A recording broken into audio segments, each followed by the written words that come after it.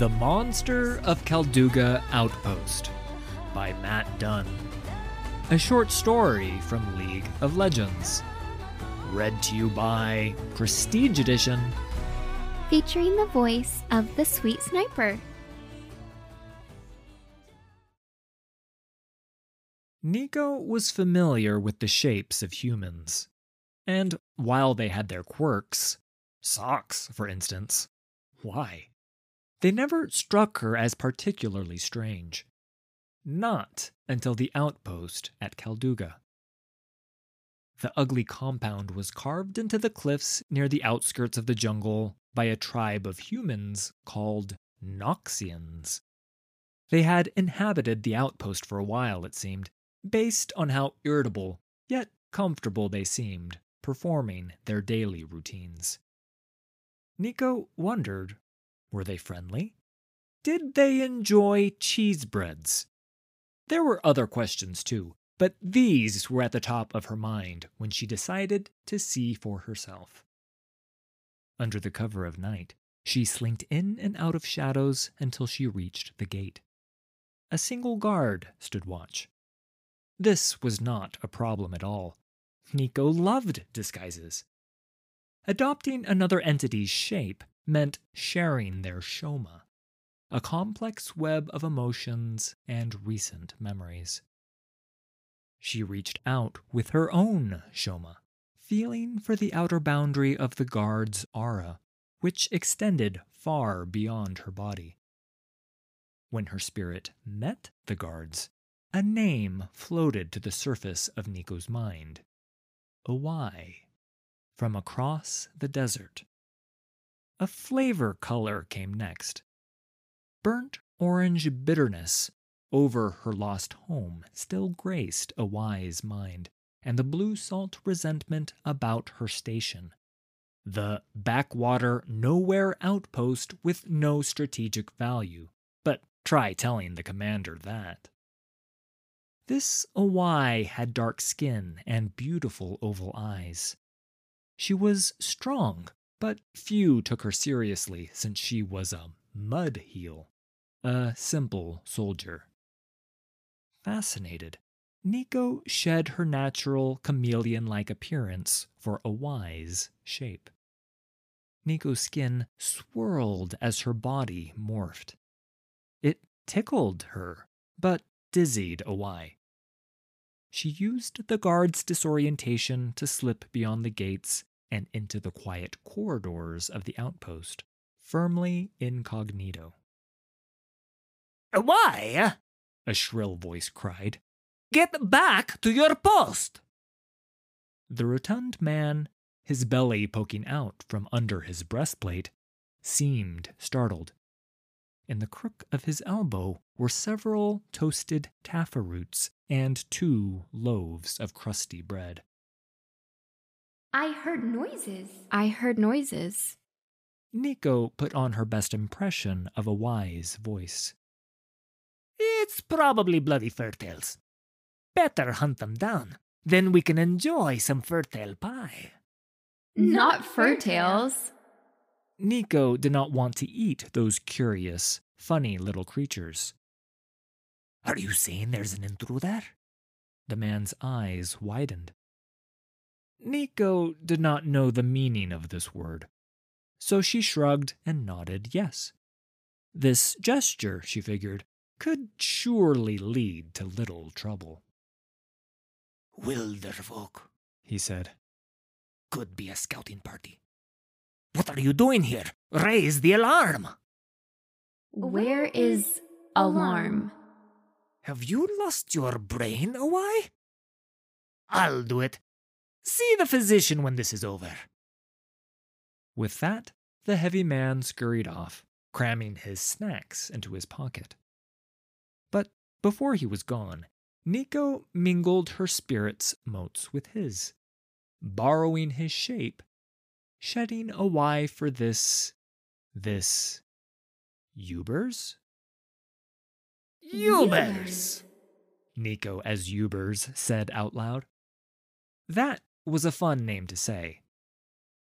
Ubers did not like to be near the front lines of war, So Kalduga was a quiet and welcome assignment. His strength was in corresponding with the Empire. He was now scared, a rubbery, ashy yellow, at the thought of an attack by the Wilderfolk. Nico liked this man, but not the feeling of the masculine Shoma. Too not Nico. Most importantly, she felt Ubers's shock of running into another soldier after he had raided the larder. Food was nearby. As she headed down a hallway filled with doors, behind one of which must be the larder, Nico heard a commotion out in the main yard. Loud voices shouting. She dashed to the nearest window and peered outside. Real Ubers was shouting at real Awai. Uh-oh. Bong!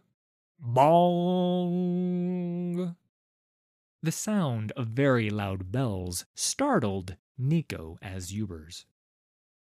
Every door in the hallway burst open.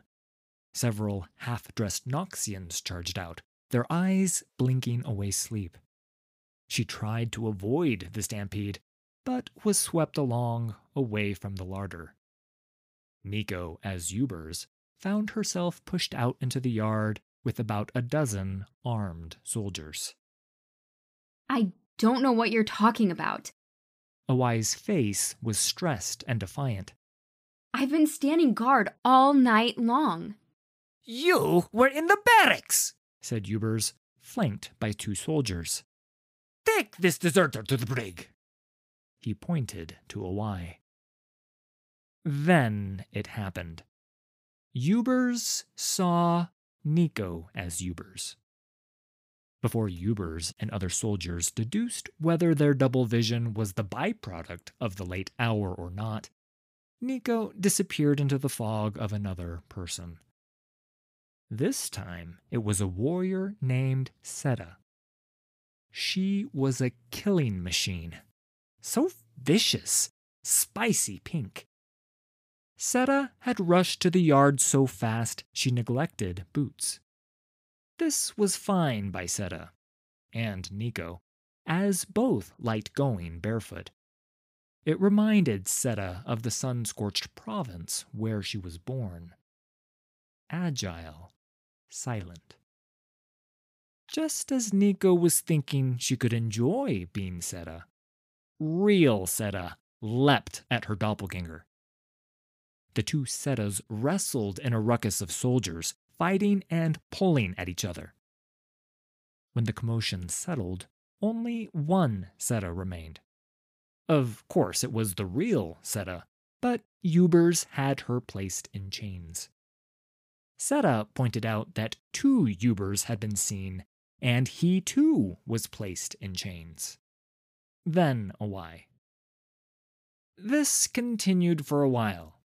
Chains went on, chains came off. Nobody was sure who was who and who was not who, and who was lying about not being who they were when they were really someone else. Even the Outpost commander seemed uncertain what the source of all the trouble was, and Nico didn't take his shape at all. This fact came to light and only fueled more suspicion. Was the commander secretly harboring some monster? The one thought that everyone shared, Nico had learned from being everyone, was that no one liked the commander. He was too secretive and weak-willed. He had lost an important battle and had been demoted to, as Awai put it, this backwater nowhere outpost with no strategic value. Everyone turned on the commander, and he was the first to die. The mess only got messier from there. Soldiers screamed and fought and pointed blame. Some believed they were ensorcelled by a soul-eating demon. One veteran ranger told a harrowing tale of a jungle plant monster that replaced people with mindless copies of themselves, with vines for veins. Amidst accusations, elaborate quizzes of minuscule facts from times shared in training, and shouts of "Traitor!" Nico tried to calm the troops. What if? Nico, as a cook named Tomsey, said. It is no monster. It is someone who is nice, lost, and a little scared, but just wants to make friends and eat cheese breads and be happy, yes? Everyone in the Kalduga outpost knew at once this was the imposter. Swords came out, and the stabbing began. By dawn, only 4 soldiers remained alive. They stared hollow-eyed at the blood pooled under the commander's dead body, and at each other. Nico watched them from the safety of the larder. The commander did not want us to abandon the outpost, Seta said.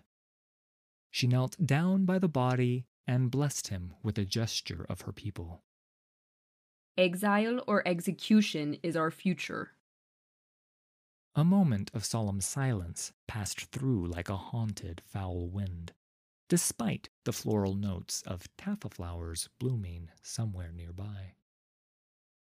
Ubers straightened up. We'll send a messenger bat to command. The Wilderfolk have overrun Kalduga. We do not expect to survive, but we will die for the glory of Noxus.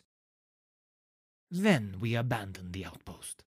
Leave the bodies where they lay. Seda, you go north. Gurnek will go east. Awai, west. I'll head south.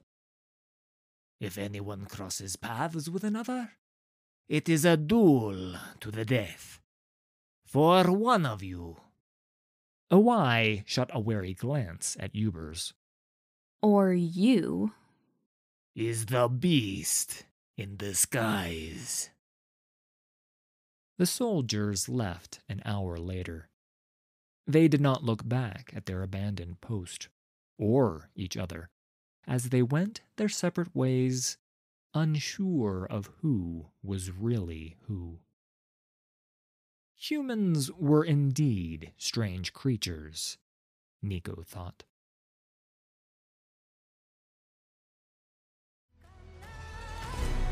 I'd like to thank The Sweet Sniper for this week's collaboration. You can find me at twitch.tv/thesweetsniper. All credit for these stories goes to Riot Games and League of Legends. Full details can be found in the video description. If you enjoyed this production, please hit like and subscribe. There's a lot more coming.